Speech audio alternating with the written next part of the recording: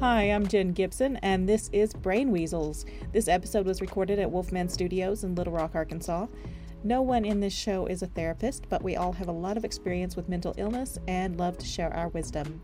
Today, Sancheck and Lee Dandy enlighten me on their interpretation of Twin Peaks, and it is a good one. Both have been on the show before.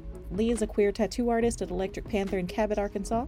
Sancheck is a dissociative identity system. This is really their episode. Take a listen to their fascinating take on the show, generational trauma, and abuse. Twin Peaks is a story about trauma, so of course always close to my heart. It came out in 1989. I actually remembered my dad used to watch it, and he would record it on DVR. While it was airing in the very early 90s, and I was very small, but I have that good of a memory as I remember him like watching it and commenting on it like as he went for some of the episodes. And it was a whole phenomenon when it came out. So it's also, as far as public consciousness goes, there's probably a lot to it that people don't realize they know about, that it's affected just the pop culture paradigm in general for so long, because the thing was, back then there was just absolutely nothing like it on TV. Nothing at all like it. Nobody had done anything on that level of like cinematic with those types of shots, with that type of setup. And it was like you had whole sports bars that would do Twin Peaks stuff. Like when they were going to reveal the killer, they're like, okay, we're taking literal bets. And there was like a national poll on the news about who it was going to end up being. And you had just like the TV guide ads and the interviews and the t-shirts and all of that. It was just a wild thing. And funny to me that like I kind of grew up with that in a way, even though that was like right at the beginning of my life when it aired, but it stuck around. And to get season 3 literally exactly 25 years later was wild, because I'd been waiting since I was old enough to actually watch it. I've been waiting since I was a teenager to actually like see if they were ever going to do more, and I think we'd all given up at that point. Yeah. And then they come out with more, and it's a different thing, and that's kind of the point. But so I wasn't actually going to talk about season 3 anyway. I was pretty much just going to talk about the first 2 seasons and then the movie, because of course Network didn't like it. Network was real gun shy about it. Network was nervous it wasn't going to work out, which actually ultimately is what killed it, because Lynch wanted to have the whole 2 seasons before any reveal, and they rushed the situation. So about like 5 episodes into the second season, they reveal the killer, and then a whole bunch of bonkers shit happens that goes way off the rails for the rest of the season. And I completely blame that on, that good old Network meddling type stuff. But as for the show itself, and I guess if we're willing to get into spoilers, I have such a weird take on it, because I've been in the fandom for so long. Sorry, goodness. I've been in the fandom for so long, and I've actually met most of the cast so far. I think the only people I haven't met was my chance to meet Ray Weiss. He was sick. It was like at the beginning of COVID, and he stayed home. And I haven't met Kyle, and I haven't met David Lynch himself or Mark Frost. But I've met like the vast majority of major character like actors otherwise. That's awesome. I've met Cheryl Lee several times.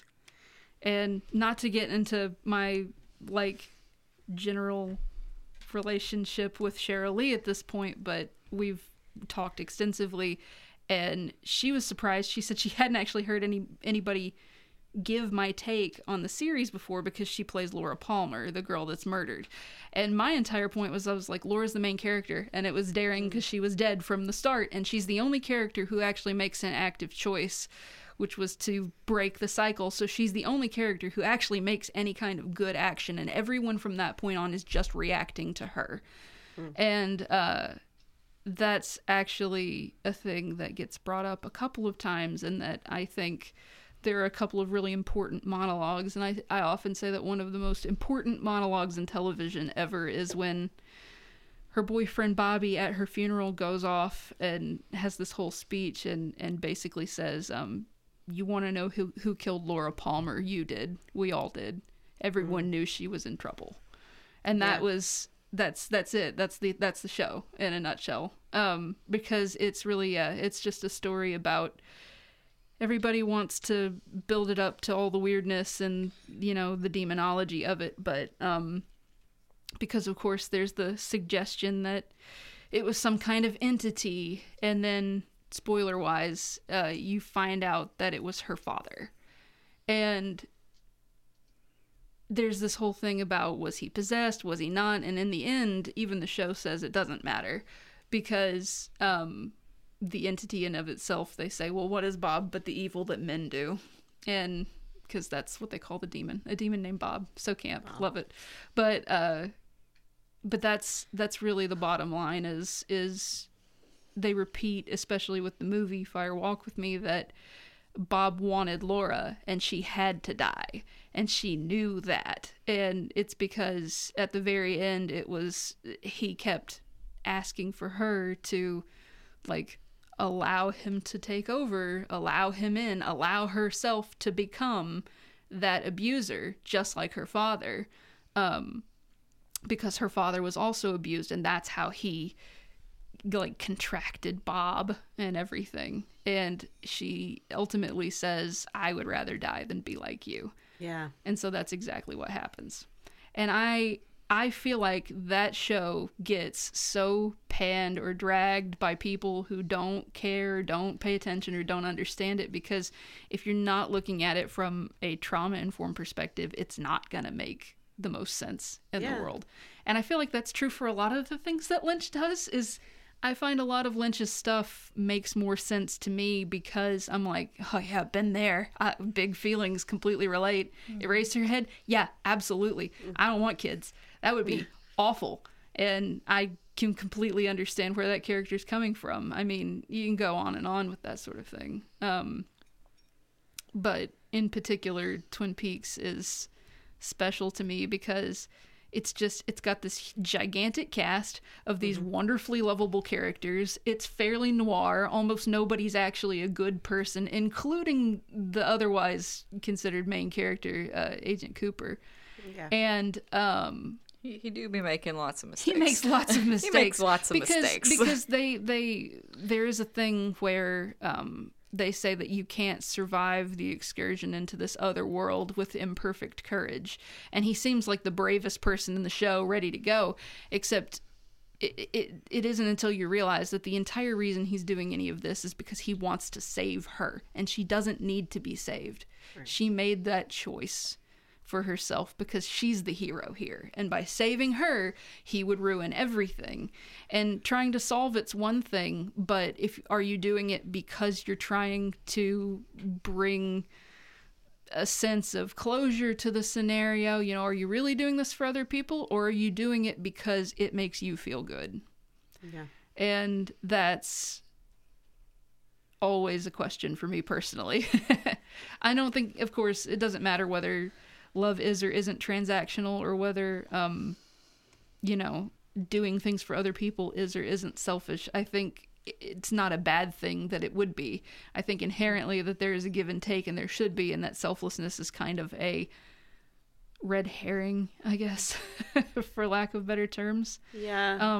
And I feel like it's to a degree unhealthy to consider, but ultimately, like, sometimes I think we get in our head that we are going to be the hero of a scenario and do the right thing without considering the input of another person. The other people in the scenario, it becomes all reaction. It's all reaction and never action. And so at some point we have to detach ourselves from the scenario, because is it really our scenario? Yeah. To project ourselves onto, or to handle, or to any of those things.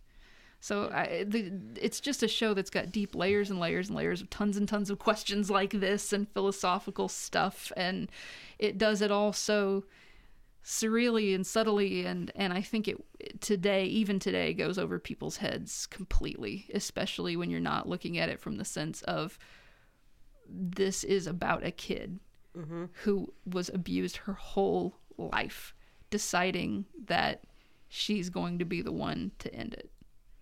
So, boy, that cycle breaking. Yeah, that's what it'll do to you. Yeah, and it can feel like that in real life. That was something that having that whole conversation with Cheryl, that's kind of where it started, is that it feels like that anyway. You know, because I actually relate to Laura a lot, and that's also probably part of the reason that I got very attached to the show. We had a lot in common. So it feels like death. Is that what you mean? It can, yeah. It can feel like, you know, that you'd rather die, and to some extent you have to let go of everything else in order to get away from it. I mean, just because I have a good relationship with people in my life who are in my family who may have been abusive to me, not all of them, but I don't talk about my past stuff in detail for a reason, because I have a good relationship with a lot of them now, but some of them not so much. And you know, when I was trying to cycle break with that, it came down to a big overarching like blanket ultimatum of, I'm cutting all contact with all of you, and unless X happens, that will not come back. I am dead to you, because I'm opening no channel of communication unless under this specific circumstance. And that either matters to people or it doesn't. And for some people, their whole family, like, it doesn't matter to them at all. And for some people like me, they get lucky and someone will start to think about it and they're like, gee, maybe I should go to therapy. And it spreads, you know, but not everybody's that lucky. So, yeah. And I think it can also feel very much like that idea of the surreal demonology type stuff, because especially with dissociation, you kind of sit there and you wonder, how much of it was real? And can I trust my memory and what was actually happening? And you know, it didn't feel like the same person. Was that really my dad? Was that really, you know, you want to put yourself at a distance from it. Except as Cheryl said in that conversation, she was like, but it was, and it's important to acknowledge, you know, and that was something that's important about the show too. You can't just write Leland off as a character who was possessed by a demon. He was absolutely complicit in that to some extent, no matter what you think of him in the end. He went through the same thing that Laura did, where he was abused and he accepted Bob into him, knowing what would happen, that he would be like that. And Laura decided no. And who knows how many people before Leland that this happened to. Yeah, it seems it's a cycle that just keeps happening. And it's the same thing with generational trauma. You're right that, like, people who abuse you, they're not abusive all the time. And you wonder where it comes from. It just seems to be triggered out of them, and they suddenly are being a monster, being a demon, or, you know, however, whatever metaphor you want to use. It just doesn't seem like the person that you love. It certainly doesn't seem like somebody who loves you. There's no question in the show that Leland really loved his daughter. Yeah. He's definitely just horrified by what happened. And at first, like, the grief was very real. In the first part of the show, I wouldn't have suspected him at all. It wasn't until he started kind of going off the rails a little bit where I was like, there's something going on here. And, you know, then they had the reveal and everything, and it makes a whole lot of sense when you look at it as a metaphor for trauma and generational trauma specifically, and how that shit just kind of cascades down the family line, you know. Abusers pick the people who are closest to them, and that usually means, unfortunately, their family, most of the time their kids, because not only are they closest to them, they're also vulnerable to their authority, and they are reliant on them, and you know, a kid depends on you for its well-being, you know. So that is just a story that just constantly we see all the time, and people don't want to believe it. People don't want to believe it was a demon. People don't want to believe it was Leland, but which one was it, you know? It's easier to believe that it was possession than it is to believe that a father would do that to his kid. And that's literally a line in the show too. They're like, is it easier to believe that it was her dad? Or is it easier to believe that it was metaphysical? And that's a question that gets asked in real life. Absolutely. You know? And I also think that that's something that happens to dissociative people a lot too, is we tend to end up with either, maladaptive daydreaming stuff, or if you're in a system, attaching to the idea of fictional memories because it's too difficult to process it up close. So you have to kind of put yourself at a distance in some type of fictional or imaginary scenario. It drives me nuts that I see a lot of like bullying and mockery and just people talking cringe about people who have dissociative issues, maladaptive daydreaming, or DID, who get really deep into escapism and fantasy and fictional stuff. And people like, or who have people like Manny who are, fictional interjects. I see a lot of like bizarre hate about that when I'm like, I don't know how to explain to you that this is easier to process than what actually happened. Leave people alone. Yeah. It's easier when you look at it this way to understand, or, when your memories don't quite line up. It's easier to have potentially off the wall feeling, sensations about something that your brain otherwise won't let you remember. I mean, good example being like, I know, for instance, alters that are dead, oftentimes it's because something happened that made them feel dead. Like, I just died that day. And then they get it in their head. And for some people, depending upon the level of like dissociative barrier between people, you can like genuinely really seriously believe that and get into delusion territory. But like, that's all it's just a defense mechanism. Yeah. And it drives me nuts that like, of course you don't understand it. Of course you think that this is nuts because you didn't have to go through that. You don't know how difficult it is otherwise to confront this kind of thing. So I think Lynch was actually wildly spot on. And I know that the Secret Diary of Laura Palmer, which was like the book that one of the books that went with the show, which I have and I've read and is fantastic. His daughter Jennifer wrote it. And from what I understand, she knew someone who she consulted on it, that she wrote it basically, if I'm not mistaken, because I heard this at one of the like panels that I went to, was that this was not completely but vaguely inspired by someone who will never be named. And I completely believe that because it's so fucking realistic actually. And yeah, I don't know. I have a lot of feelings about it, and the rest of the show is it's set in this small town with all this small town drama. Yeah. Don't drink that coffee. There's a fish in the percolator. It's basically just a soap opera, and you drop this very traumatic, dark, gritty, realistic, real world scenario into it, and yeah, and then you're left to try and digest how, as almost cartoonish as this world might seem, as otherwise campy as this world might seem, it's really not that far off, because I always say Lynch just makes observations. I mean, there's a lot of things we go through our everyday lives and we'll be in a room and stuff is just weird. And people are just weird and weird things are happening, and it just doesn't quite, like, it would be awkward if it was in a script and no one's and you either don't notice or no one else is reacting to it, and you probably write it off and don't think about it, but it's weird. And so I actually think it's just, Lynch has a tendency, especially because I've gone through all his stuff, including his art exhibits, he has a tendency of trying to put things in front of you that are really rather everyday, that you otherwise would not pay attention to, and find a way to make you pay attention to them. And so I don't want to be one of those people where they're like, you just don't understand Lynch, but he's probably one of the only like artists I like where that's really true. Like, if you don't get it, you probably won't like it, and if you don't like it, you probably don't get it, because, you know, there's a lot to be said there. And he's definitely a true death of the author person, where art is a conversation, and anything that he says that could put a stop to or derail that conversation, he will not say, because it's more important for all of us to come up with our interpretations than it is for him to explain it anymore. He's made it, it's out there, it's our turn now. Yeah. So yeah, and that's something that's so great about him, is that he inspires so much conversation. Oh yeah. and we'll continue that conversation on a later date.